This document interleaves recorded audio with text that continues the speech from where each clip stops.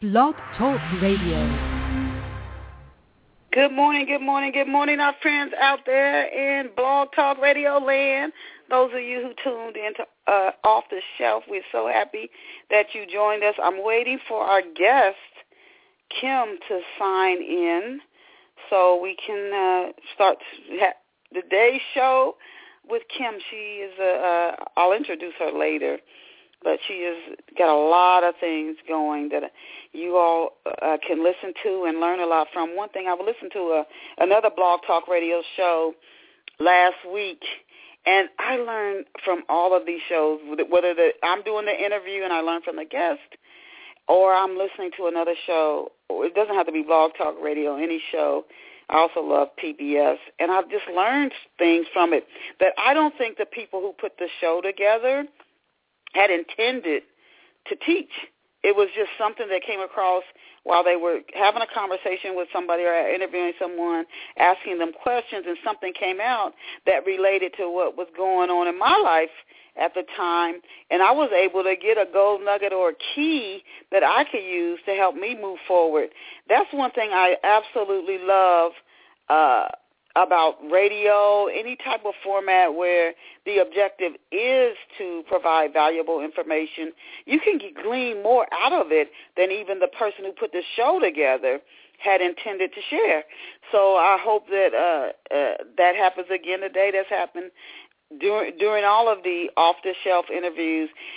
Still waiting for Kim to join us, but in the meantime, while I wait for her to sign in, wanted to let you guys know I thank you again for your support, and I really encourage you to tell your family, your friends, your neighbors, your colleagues to tune in to Off the Shelf. If you get something out of the show, imagine what they would get out of the show. So you'll be sharing good information with them, and you might be sharing something that one of the guests comes up that I don't even know about yet, because I don't know. We've been on the air now almost 11 years. And 11 years ago, I didn't know all the guests that we've had on would be on. So there could be somebody coming on in the future that somebody you share and tell about Off the Shelf. It could really benefit and bless them that you don't know that now. So I encourage you to share Off the Shelf. We come on every Saturday morning, 11 a.m. Eastern Standard Time, or I tell people New York City time if they're dialing in from outside of the United States. So I really thank you for your support, and I thank those of you who do share Off the Shelf. You can come in through the chat room. You can click on a link and listen to it, whether it's on your mobile phone or you on your laptop or your desktop, however you tune in, or you can dial into the show and listen to the show and enjoy the show. The dial-in for guests is 347-994-3490. And again, this is standard. Every Saturday at 11 a.m. Eastern Standard Time or New York City time, the dial-in is 347-994-3490. So you tune in again, 347-994-3490. Or you can just go to Blog Talk Radio Off the Shelf, hosted by Denise Turney, and click on a link. And then I also open a chat room on Saturday morning, so you can get there that way. So I thank you for that, and I thank you for being here with us this Saturday morning. And I also thank you for those who have gotten a copy of Love Pour Over Me. Those who haven't, I hope that you will go out and get a copy. If you don't see it on the store shelves, as I always tell, this applies to any book that you're looking for, by the way. If you don't see the book on the store shelves, all you have to do, it depends on the distributors who carry the book, but all you have to do is ask the store clerk to get you a copy of the book. Generally, if you know the author's name and the title of the book, that should be enough to get you, so they can special order a copy of the book for you, and then you can enjoy it. You can and Love Pour Over Me is available in ebook format at Barnes & Noble, Amazon, eBook It, iTunes.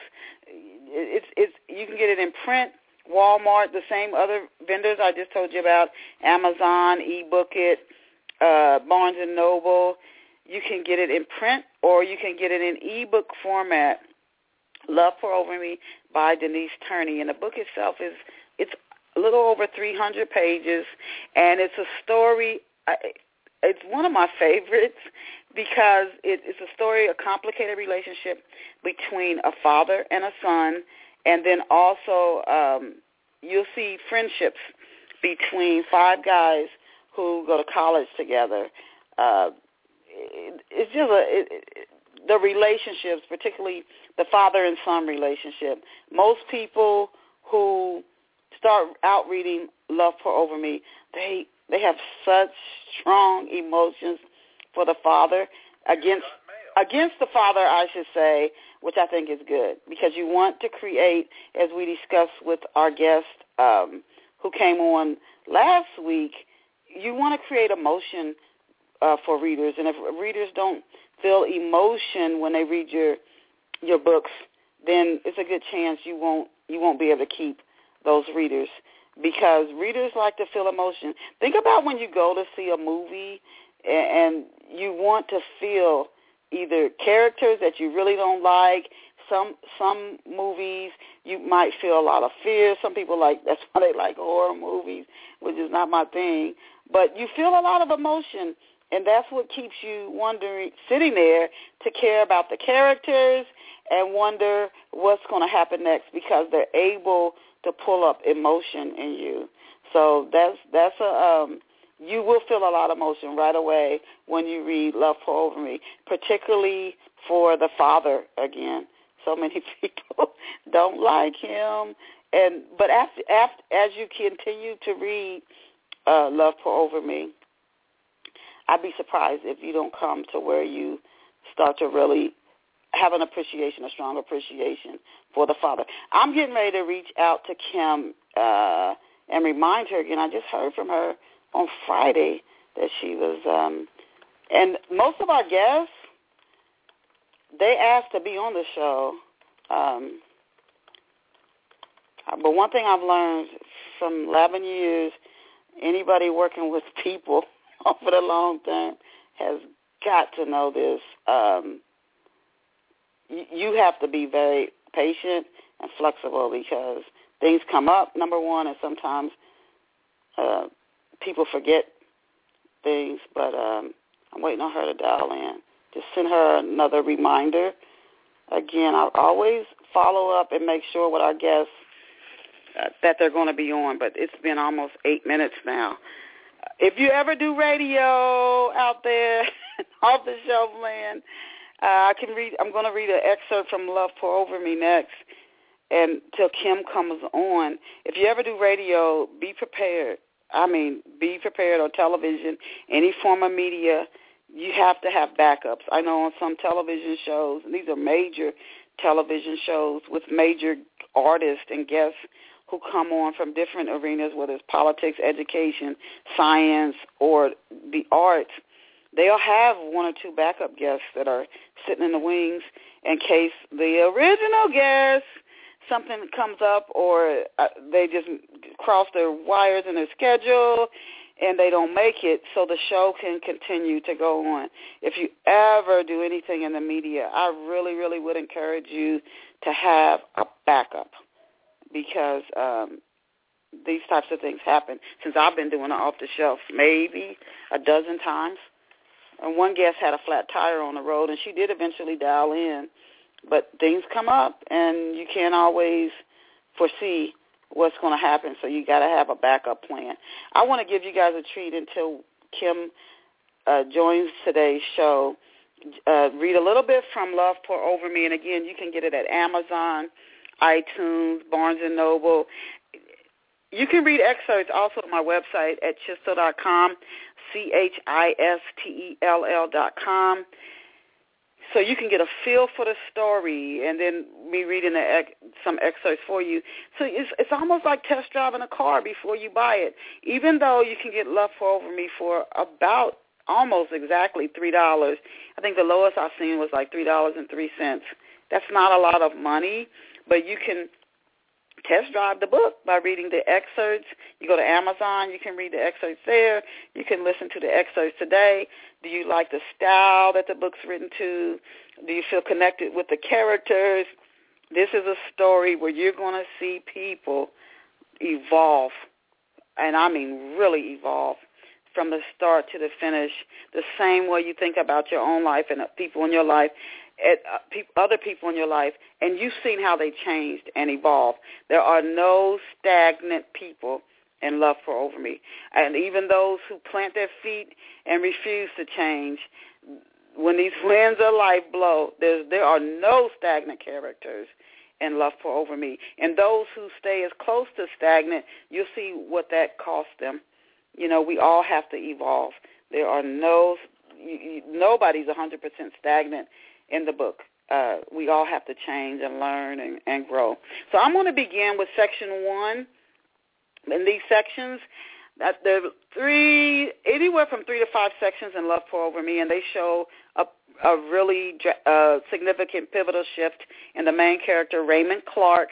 He's a track runner. He's very, very bright academically, and he's the one he and his father have a tough relationship with. So I'm going to start from the very beginning, chapter 1. It was Friday afternoon, June 15th, 1984. Raymond Clark lay across his bed. An empty bowl of popcorn was on the floor. Snacking did little to ease his excitement. In less than 3 hours, his year-round efforts to prove himself deserving of unwavering acclaim would be validated in front of hundreds of his classmates. Tonight was his high school graduation, the day he had dreamed about for weeks. He knew his grades were high enough to earn him academic honors. Even more than his grades were his athletic achievements. He hadn't been beaten in a track race in 3 years. He won the state half-mile and mile runs for the last 6 years since he was in middle school. People would cheer wildly for him tonight. The television was turned up loud. Carl Lewis threatens to break Bob Beeman's historic long jump record at the Olympic trials in Los Angeles this weekend. An ESPN sportscaster announced Beeman's record has stood for 16 years. Raymond got so caught up in the mention of the upcoming Olympic Games that he didn't hear the front door open. Ray! His father, Malcolm, shouted as soon as he entered the house. What? Raymond leaped off his bed and hurried into the living room. Dad? What? Boy, if you don't get your junk. Raymond watched his father wave his hand over the sofa, the place where he'd thrown his sports bag as soon as he got home from graduation practice at school. Get this sports crap up, Malcolm growled. Silence filled the house. Raymond grabbed his sports bag, carried it into his bedroom, and tossed it across his bed. I'm flipping back and forth off the shelf, listeners, to check and see if Kim's dialed in yet, and then back to the excerpt. Anyway, his father exited the living room and entered the kitchen.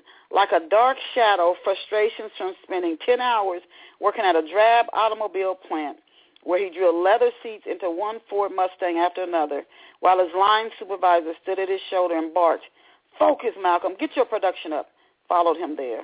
It was in the furrow of his brow and in the pinch of his lip. Ray! Raymond cursed beneath his breath before he left his bedroom and hurried into the living room.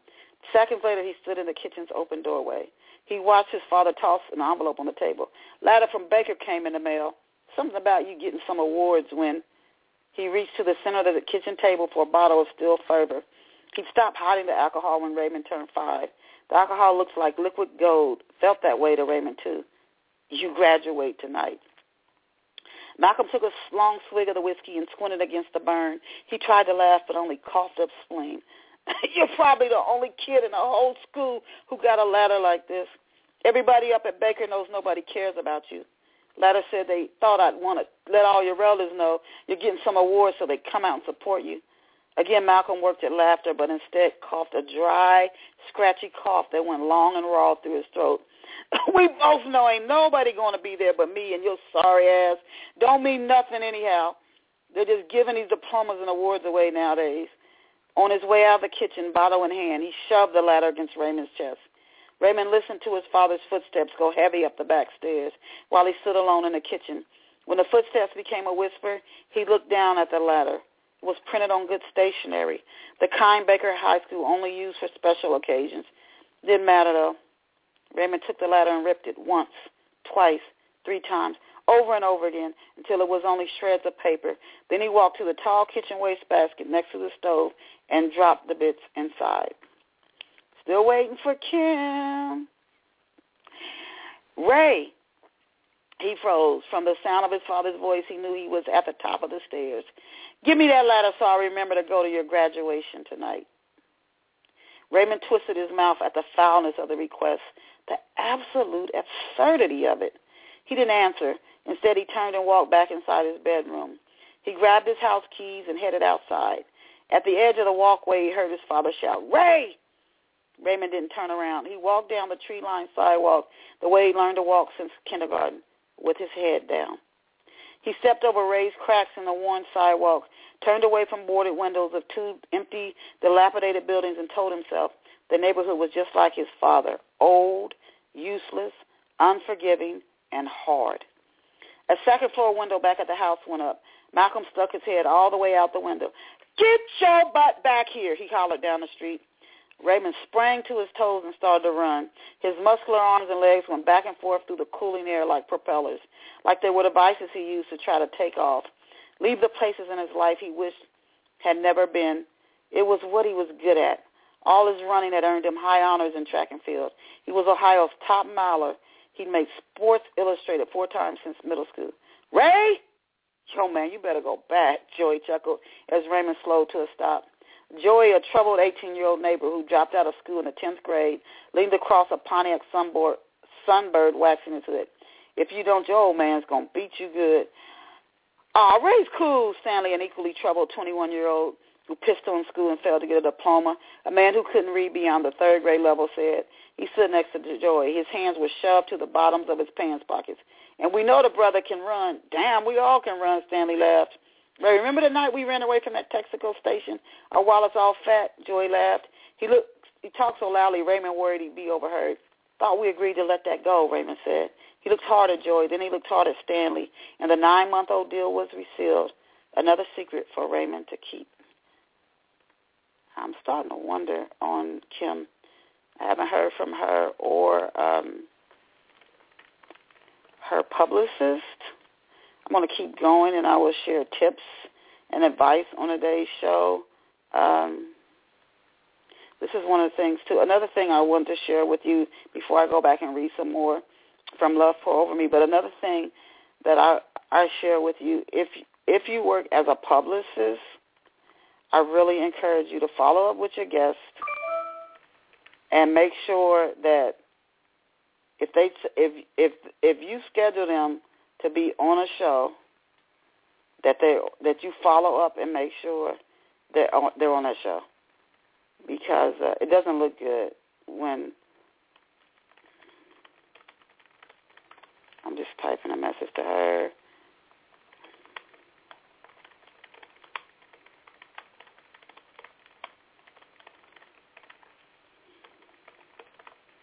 So hopefully she'll get the message and dial in. I'm going to finish. I want to read some more from Love Pour Over Me to those of you who have hung around, and I hope that you're getting a free read of Love Pour Over Me today. I hope you enjoy it, and then I'm going to offer some tips and advice if Kim doesn't join today's show. This is what I'm learning when you do radio. Again, if you're a publicist, you have to follow up with your guests, and you might have to follow up more than once. You can't just schedule the show and then walk away. You have to follow up with your guests to make sure they are ready for that show. You send them reminders for the show, because generally on Off the Shelf, I'm the one who's sending the reminders, even though a publicist or the guests themselves are the ones who asked to be on the show. So I would think they would tell me, just as a reminder, I'm going to be on the show for such and such a date. But I don't know what could have happened. I always keep an open mind and stay positive. Something could have happened where she was unable to make today's show. I don't know that. So that's the approach that I'm going to take as I continue to move forward with Off the Shelf for whoever is still on today's show. And I hope that you all are here listening to a free read, free excerpts from Love Pour Over Me. And if you enjoy the book, as I continue to read excerpts from it, that you will go out and get a copy of it because, again, it's over 300 pages, and there's no way I can read all of it in today's show. I just can't. But enough of it so you can learn about the characters in the book, although some of the other main characters you probably wouldn't be introduced to until maybe 30 or 40 pages in, and I don't know if I'm going to read that much today. But you can get a feel for the characters. You probably have to get into maybe further in so you can get a little bit more of the tension in the story and some of the conflicts. And again, some of the other characters and learn about their personalities and how they interact with each other. But you can definitely get a feel for the style and the flow of my writing just a few pages in. So you can see if it's something that you would like. It's a bit of there's a bit of mystery, I can tell you, in it, where somebody was murdered. There's a mystery tucked in the story, but it's really more of a love story and not so much a romantic love story, although that's in the novel. But it's a love story, I think, between a father and a son that you would never expect from the beginning of this book, and also between friends. And you get to see how people, again, evolve. You get to see how they evolve. And there's some bad characters in Love Pour Over Me as well. There's some shady characters in the book, just like we have in everyday life. So I want to finish reading a little bit more for you. Raymond says, so they says, Ray, remember the night we ran away from that Texaco station? Our wallets all fat, Joey laughed. He talked so loudly, Raymond worried he'd be overheard. Thought we agreed to let that go, Raymond said. He looked hard at Joey, then he looked hard at Stanley, and the 9-month-old deal was resealed, another secret for Raymond to keep. One glance back at his father's house, and Raymond started running again. He ran past Gruder's, an old upholstery company, and Truder Albright, a small, worn convenience store, all the way to the Trotwood Recreation Center 6 miles further into the city. Houses were larger in Trotwood than they were in Dayton, and this is in Ohio, you guys. Lawns filled with flowers that swayed in the wind. Neighborhoods were quieter, too. As a boy, when his father drove him through Trotwood on the way to the Salem Mall, Raymond told himself that this is where his parents and he would have moved to and lived had his mother not fallen in love with another man had she stayed. Raymond sat in the bleachers at the recreation center watching an intramural basketball game for well over half an hour until he felt certain Malcolm had, in a rare respite, drunk himself into a modicum of civility. When he turned over his wrist and saw that it was after 5 o'clock, he ran every step of the 6 miles back home. The living room was empty. Raymond heard a noise akin to the rise and fall of a buzzsaw. He frowned toward the stairs and mumbled, "He's asleep," while he exited the living room and entered his bedroom. ESPN was still on. He went straight to his closet and pulled out his favorite pair of black nylon dress pants, a crisp white button-down shirt, and a tie. 15 minutes later, he was showered, dressed, and standing in front of his bedroom mirror. His father was drunk. That he knew. It always went this way, every night. Like a religious habit, he spent his childhood watching his father drink half a bottle of whiskey every evening after he arrived home from work. When he was a little boy, he'd sit across from Malcolm at the kitchen table, swinging his legs back and forth like a pendulum clock, watching Malcolm turn a new shiny glass bottle up until it reached empty. He always brought a toy into the kitchen with him then, a race car or a plastic airplane. He'd push the toy back and forth across the table and then sing out, boom, boom, but he never took his eyes off his father. It was a time gone, like cement down into Raymond's psyche. But that was years ago. Since then, Raymond had gotten into a few fist fights and had gone on more than one stolen car joyride with neighborhood boys he hoped would take him in as a good friend, but who never did. He dodged cops when they knocked on the door last spring. He just returned home from school. Mercy abounding, Malcolm was still at work.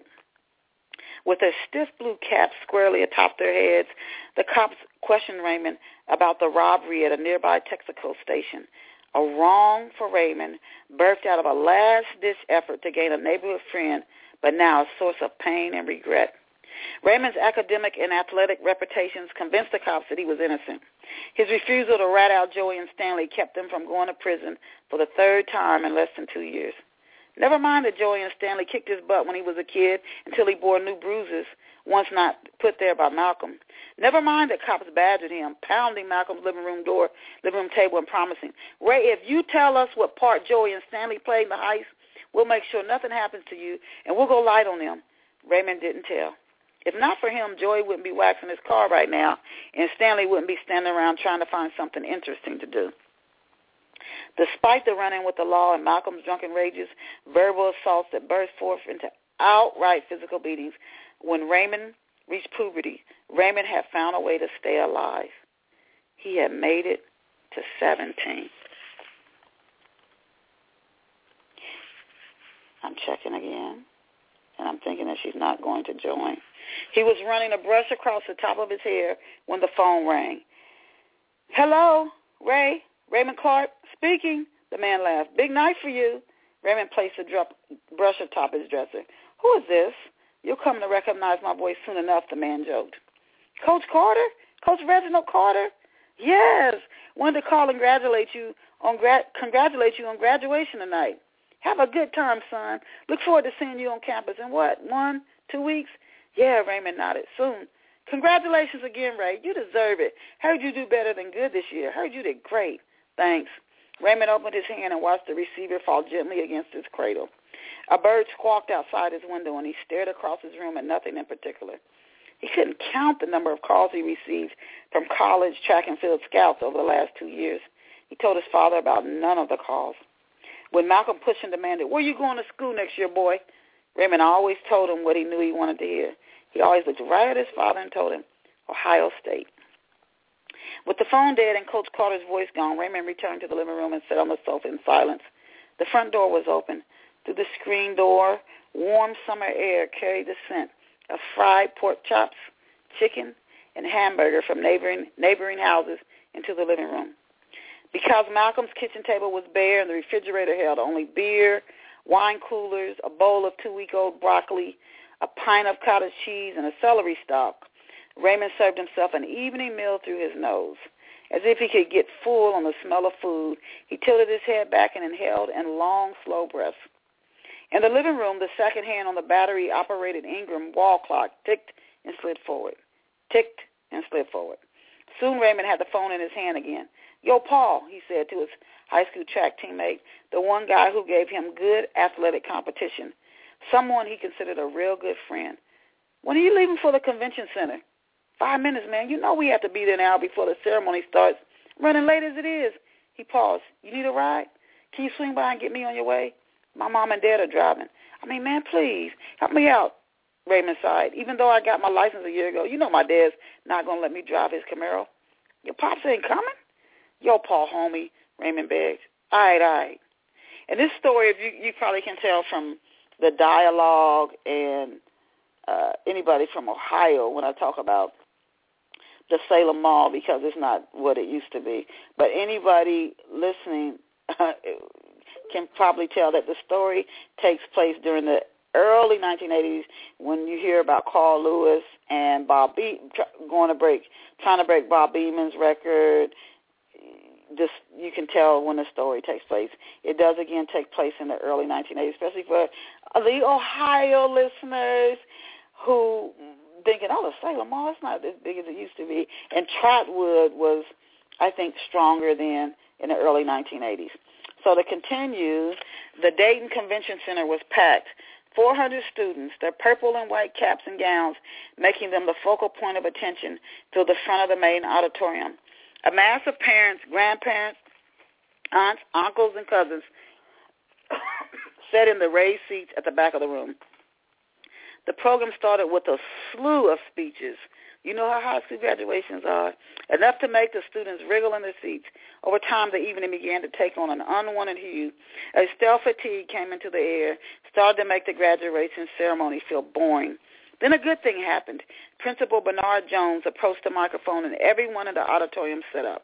And now, Principal Jones said, it's time to hand out the diplomas. Cheers went up and drowned Principal Jones' voice. like confetti that had been tossed toward the ceiling. It was a long time before the cheers came down. Let me see if Kim just joined us, you guys. I hope you enjoyed the Love Pour Over Me reading.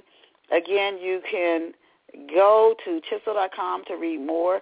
But I read through about 12 pages. I don't know if you're going to actually get that more. Amazon, you might. At Amazon.com. My website, again, is Chistel, CHISTELL.com, where you can read free excerpts from Love Pour Over Me. You can also get the book at Amazon.com, Barnes & Noble, iTunes, eBookit, Google Books. You can get it at Walmart. If you don't see it on the shelves, it's in print and ebook format.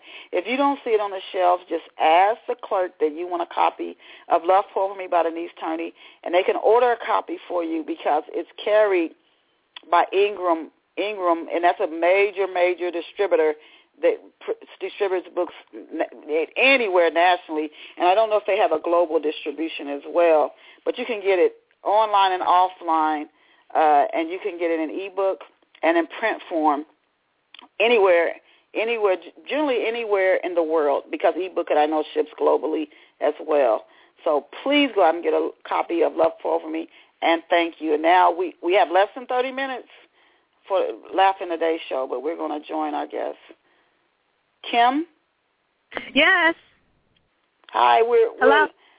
Hello. The show started at 11, so and I so apologize. Yeah, we're more than 30 minutes in, and I said I got to think quick on my feet, so I did some readings from Love Pour Over Me. I want to introduce you and get into the questions. Thanks for joining us. We don't have much time left, and I don't know how many listeners we might have lost, but I'm going to do the best I can. So I want to now, to our off-the-shelf listeners who might still be with us, and anybody who joined later, you can listen to today's show in entirety through the archive. I just hope we didn't lose too many folks. I want to introduce today's guest. Our special guest today is Kim Smith, and not only does she wears many hats, she wears her hats well. She's a wife, a mother, a teacher, a public speaker, a coach, and the owner of Kiss Fitness Studio. She got her bachelor's and master's degrees from St. Louis, Missouri's Fontaine University. She's also the author of the book Swag on 10, Sexy by the Weekend, Why I Quit Teaching and Why You Don't Have to. Her new book is titled She's Got Her Own. You can click over to KimSmith.com, and that's spelled KEMSMITH.com, and check out her website as you continue to listen to this. Is going to be a very abbreviated interview today to learn more about what she shares about writing, staying fit, living a balanced life, and you might get some tips that you can use to help you achieve your deepest dreams as you continue to tune in to Kim's feature interview here on Off the Shelf. So welcome to Off the Shelf, Kim. Thank you. Thank you for that welcome. Okay. I want to start. I'd like to give our listeners a backstory on our guests. And I'm going to have to do a lot of marketing because the first half of this show. I want to ask you just to give our listeners some backstory on you. I know you were born in Hamburg, Germany. How old were you when you came to the United States? Well, first, if you don't mind, I'd like to apologize. I did get confused with the time differences. I had it in my calendar for 11, and it was at 10 your time, so apologizing for that. Yes, I was born in Hamburg, but we moved immediately back to the States once I was born. So, of course, I was the daughter of the military. We made our way back. I've been in St. Louis ever since, other than when I went away for college. So I'm still in St. Louis. This is my home, where I'm from. The business is located in St. Louis. And the story background, it's not per se in St. Louis, but it has that Midwest feel to it when you read it. Okay. Can you tell us how many years did you teach, and what attracted you to teaching? Because I became a mother before I became a business person. So I was a single mom for 12 years. And as a mother, it just makes sense to teach. You're off when your kids are off. And teaching is something that called me. I've always been really good at school and didn't know at the time that I was a writer. And so once I became a teacher, I was immediately kind of funneled into writing with the older children. Because initially I thought I wanted to teach third grade. Mm-hmm. And so the superiors, or I guess people who were around me, noticed that I had a affinity for writing and placed me in the middle school and put me in a situation where I was in writing courses and teaching writing to the students. So I taught for about 14 years. Wow. I left middle school, and then I went to teach college. I taught intro to college reading. But when I left middle school, I also started a fitness studio. And so now I write articles based upon the fitness and trying to inspire our sisters to work out on a regular basis. And I think that's good because we do need that. We do, and I'm sure you've seen the evidence, as we all have. We hear it in the media all the time. So that's good work, and really appreciate you doing that. Now, you wrote a book, Why I Quit Teaching and Why You Don't Have To. My sister started out as a school teacher. She's now a school administrator. Can you tell our off-the-shelf listeners, curious, what you have to say? I know teaching, I always thought it was a challenging, low-paid profession. Can you tell our listeners why you stopped teaching, and how soon after you stopped teaching did you sit down and write Why I Quit Teaching and Why You Don't Have To? I wrote Why I Quit Teaching and Why You Don't Have To at the end of this school year, so in May. I wrote that in May. I think that there's still a lot of benefits to teaching. It's still a very viable career that you can make a living on. But I do see where there's been a shift in education as far as the testing and the autonomy that's in the schools that's not there any longer. So this book is all about how to navigate through the testing and how to develop real relationships with your students and getting through the fluff, the bureaucracy of teaching so that you can continue to enjoy it and not begrudge having to be at work every day. Okay. So they don't have to go through some of the struggles that you went through, that you learned, they can learn from reading your book, things that you had to learn firsthand. Yeah. Can you went through some of the benefits, some of the topics, or the benefits of reading the book. Can you give us some of the specific topics and situations beyond what you've shared so far that you cover in Why I Quit Teaching and Why You Don't Have To?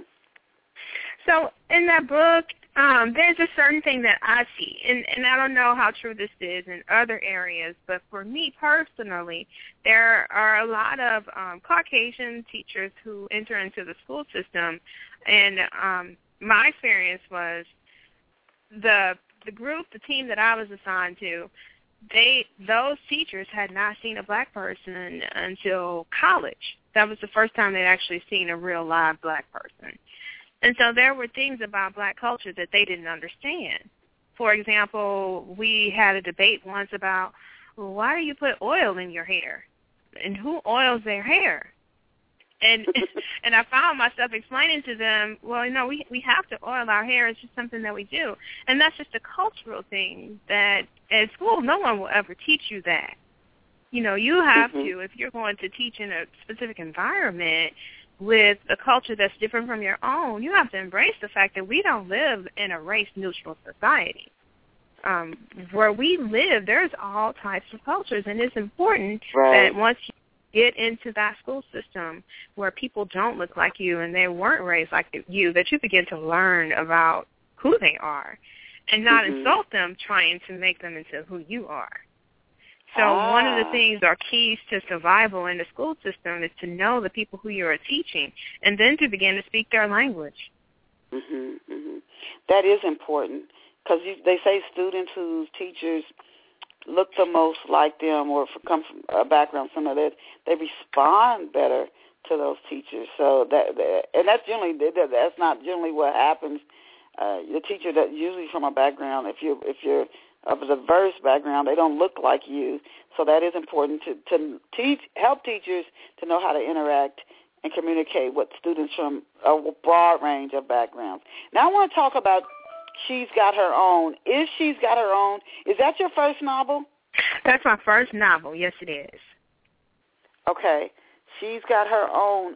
Can you tell us about 2 ways you've written a nonfiction book on teaching before I go to talk a little bit more about She's Got Her Own?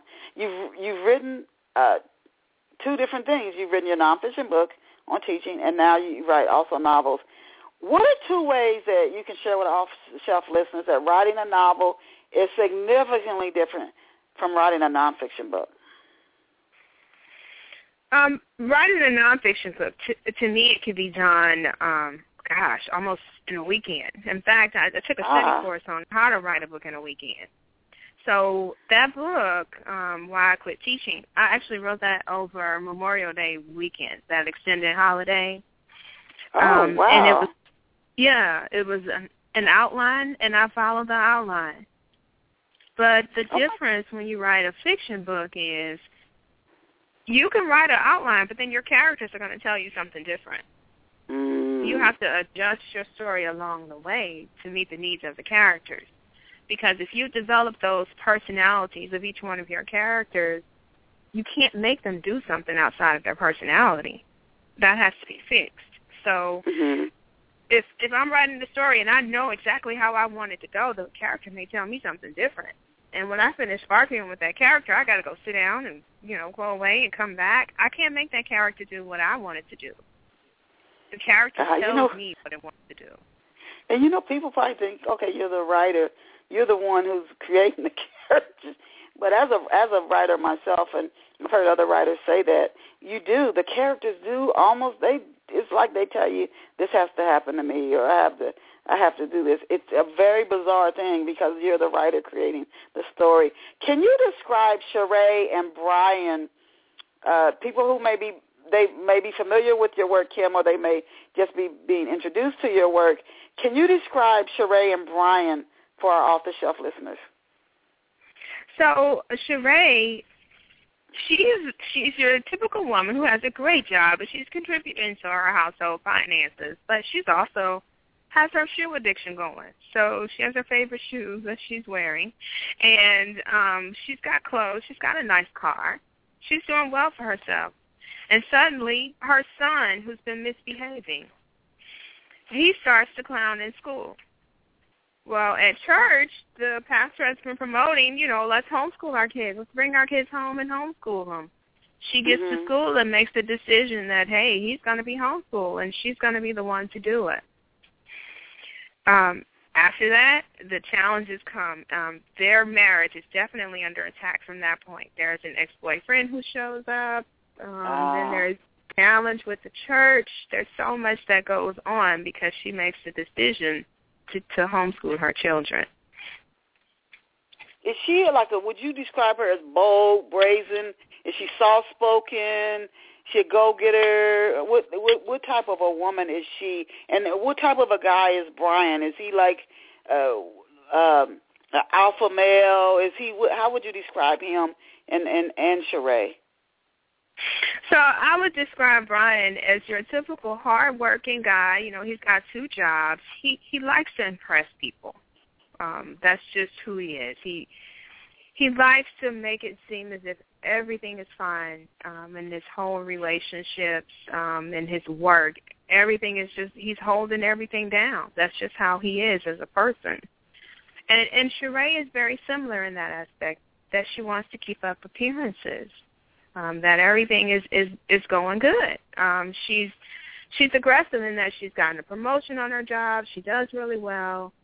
She's a mom. She puts her kids first, but then when she has to put them before everything that she wants, then there's this shift. So what attracts Sheree? They sound similar. What attracts them to each other? Where did they meet? And how long have they been married when the book starts? So it's funny. Sheree actually broke up with her ex-boyfriend, and she was going through life, just working and trying to make a career for herself. She's in a construction zone, and Brian's there working. and they meet at the stoplight. It's kind of like a traffic thing. And she gives his phone number, and they hook up from there. So they've been married, I want to say 14 years at the start of this story. And they've got other children since they've been married.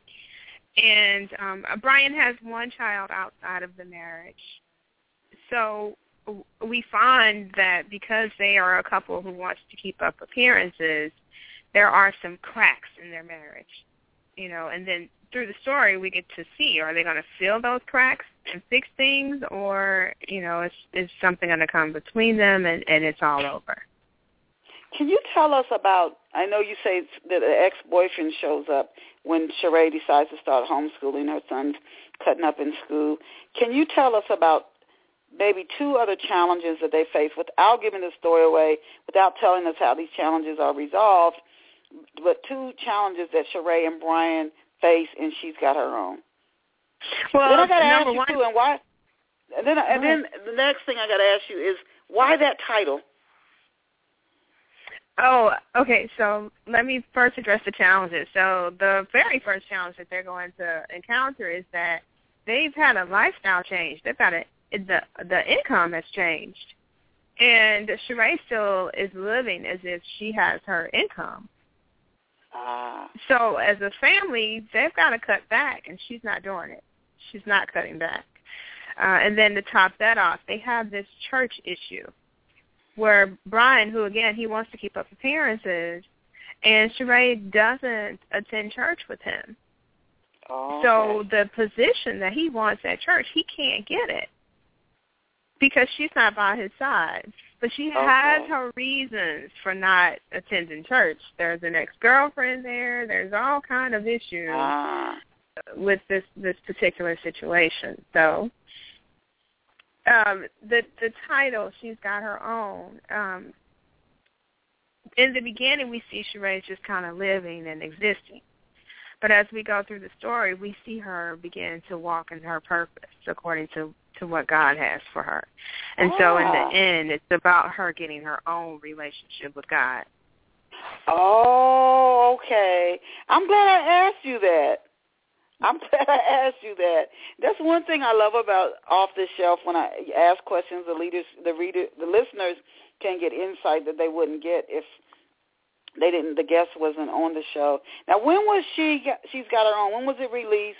And what have readers been saying about the book? What have you been hearing from readers about it?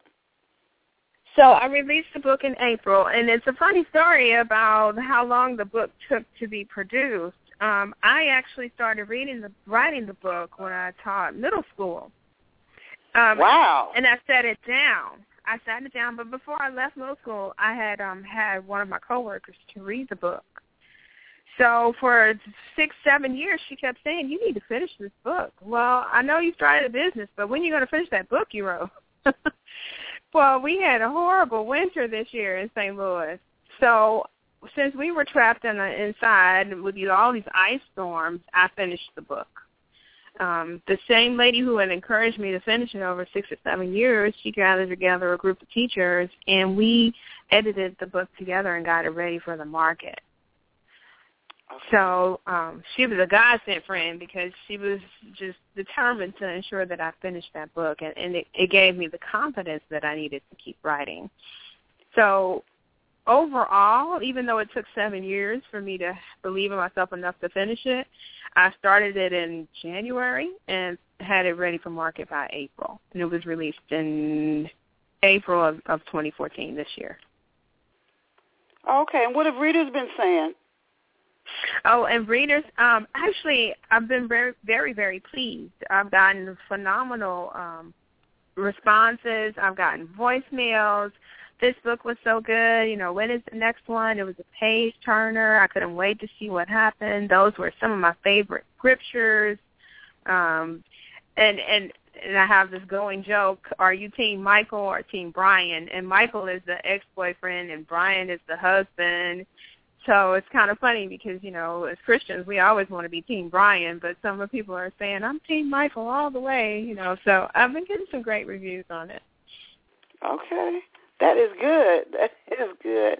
And I know as the writer of the book, you love to hear those reviews, whether you go to Amazon and you see the good reviews, or somebody tells you in person if you're at a book event and they tell you they love she's got her own, or how the book really benefited them. I want to ask you, for our listeners who might be small business owners or want to in the future own their own business, we've got about 10 minutes left. When did you found KISS Fitness Studio? Well, you told us when you were teaching middle school, so that's going back, 10 years maybe? Or however many years is that going back? And where is the gym located? So I'm here in St. Louis, in the Florissant area. It's north of St. Louis County. In fact, I know that Ferguson has made national news. That's maybe one neighborhood away from where we are. Oh. Yeah. So the situation is that I went to school. Again, I said this before. I was a single mom for 12 years. I was raising my daughters, and I went to school. I got my master's degree in education. My first year of getting hired as a teacher, my mother died from obesity, just the struggles of obesity. A high blood pressure led to a cyst, and, the cyst led to cancer, and she eventually died from cancer. But while she was ill, she had said to me, I don't believe that all of what's happening to me is just for me. I really believe this is for someone else. And I really don't want my death to be in vain. So once I healed from, losing my mother, it occurred to me that I could do something about helping people with obesity, because I know what it's like to live in a body that you don't want to live in, and what it takes to make it work. In fact, she'd always been like a 22 or 24, she'd even ballooned up to a 26 at one point, but once she'd had all those cancer treatments, she got down to a 14. And she looked in the mirror and she said, I'm finally at the size I want to be, and I can't enjoy it because I'm dying. Oh. And it occurred to me, you know what, I can help people so that this never happens to anyone else. So it took me from, she died in 2003. It took me until 2010 to open a facility. Okay. And so we've been going strong here in St. Louis ever since. It's 2014. And the ladies are working out. They're working out, and it feels really good. Good for you. What are some of the services that people who are in the St. Louis area, what are some of the services they can get at KISS Fitness Studio? So we offer group fitness classes like Zumba, kettlebell, spin on the spin bikes. We have pole dancing, video vixen, stiletto strut, because KISS actually stands for Keep It Sexy Sisters Fitness. Well, can you say that again, please? Can you say that again, please? Keep It Sexy Sisters Fitness. Ah, okay. Right, so that's what it stands for, and it's all about I created a community where people would feel comfortable giving their all, working out, and focusing on keeping it sexy. Okay. I like that. Now, how do you manage, Kim? How do you manage to balance running a business, coaching, public speaking, and book writing? Schedules, to-do list, and getting help whenever I can. Just knowing what my priorities are, starting my day with Christ, making sure that I've read Scripture and that He's directing my day so that I don't go nuts trying to do everything. That's a good way to do it. Now, writing and publishing a book, and I'm sure you can incorporate hopefully some of the tips you found for marketing your business, KISS Fitness Studio, again, for off-the-shelf listeners, especially those in the St. Louis area. But writing and publishing a book, that's just the first step. Then you have to actually go out and sell the book. You have to find the readers who are interested in the type of book you wrote, and then market to them so that they will buy the book and want to buy and read it. What 4 or 5 marketing steps have you found, not through repeating what somebody else has said, but that you found to actually work for you, that you could share with our listeners here today? Well, and I don't know where what all areas your listeners are listening from, but in St. Louis, we're kind of in a bubble to where there's only one Black-owned bookstore, and that one is more of a cafe where they do poetry readings and things of that nature. So it wasn't like I could go door to door and try to get my book into stores. I had to find a way to make that happen for myself. So one of the things that I did do was start with my list of people who are already current clients through Kiss Fitness, marketed it through them. So I had a book launch and sent out the information to all of my current clients and had the opportunity to have them then spread the word about what I do. I keep the books here at our facility. At the family reunion, we had an opportunity to set up some tables, and people were asking about it and sold books then. So you kind of have to go out of the box, work with the people you know, and expand from there. The book tour has actually been a godsend because it's given me the opportunity to get out of just the immediate St. Louis area. And it's actually helped build my confidence as a writer because one of the things that you think is, oh, family is just reading it because they're family, or friends are just reading it because they're friends.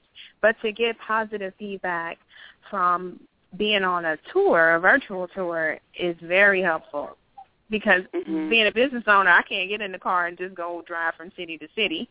Right. You know, this is an opportunity to meet with different people and to have people blog about the book and give positive feedback. So to wrap it up, I use my current list of people that I have. I've used my website. I've used the family. I actually have a big family. I didn't know how big it was until I had a book to sell. Right, and then I used the virtual tour. Okay.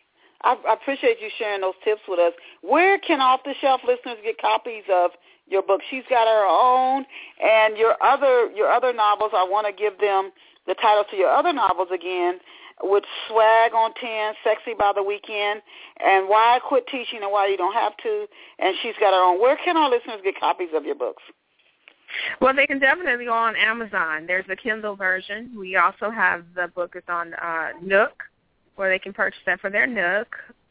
So Amazon.com, just you're going to search for She's Got Her Own. I have everything on my website at KimSmith.com. It's KEMSmith.com. And I also have Kiss Fitness Studio's website. It's Kiss, like blow you a kiss, fitnessstudio.com. So all three of those places are excellent spots to stop in to get a copy of the book. Okay. Can you let us know any social networks that you're on and how listeners can find you online? Yeah, other than the two websites. I'm at KimSmith.com, but I'm also on Facebook. I'm on Instagram. I'm on Twitter, Pinterest, all the Facebook sites, and I'm also, my email address is kimsmithwrites@gmail.com. It's KEMSmithwrites@gmail.com. That's my email address, and I do respond to emails. Okay, we want to thank Kim for being here with us. Again, Kim Smith is the owner of KISS Fitness Studio in the St. Louis area, and she's the author of the book Swag on 10, Sexy by the Weekend, and Why Quit Teaching and Why You Don't Have to, and that's a nonfiction book. And her novel, one of her other novels, is She's Got Her Own. You can check her out online at kimsmith.com, KEMSMITH.com. If you're in the St. Louis area, you can go to her studio, and I'm sure she'd be willing to talk to you about her novel if you've read it and you want to ask her questions, etc., about her novel. Kim, please share today's show with your Kiss Fitness Studio visitors and your family and friends when I send you the link after the show finishes streaming. I want to thank you for taking the time out of your day to be on the show. I want to thank all of our listeners who stayed in there with us for today's show. If you missed the first part or any part of the show, after it streams, you can go and listen to it in its entirety once it posts here on Blog Talk Radio. Thank you all for being with us. Please go get a copy of She's Got Her Own and Love Pour Over Me. I hope you will get and enjoy both of those novels. As I always tell you, you are so incredibly amazing. You are awesome. You are fabulous. When we really start to accept and believe that, man, our lives are really going to change. Go out and create a fabulous day for yourself.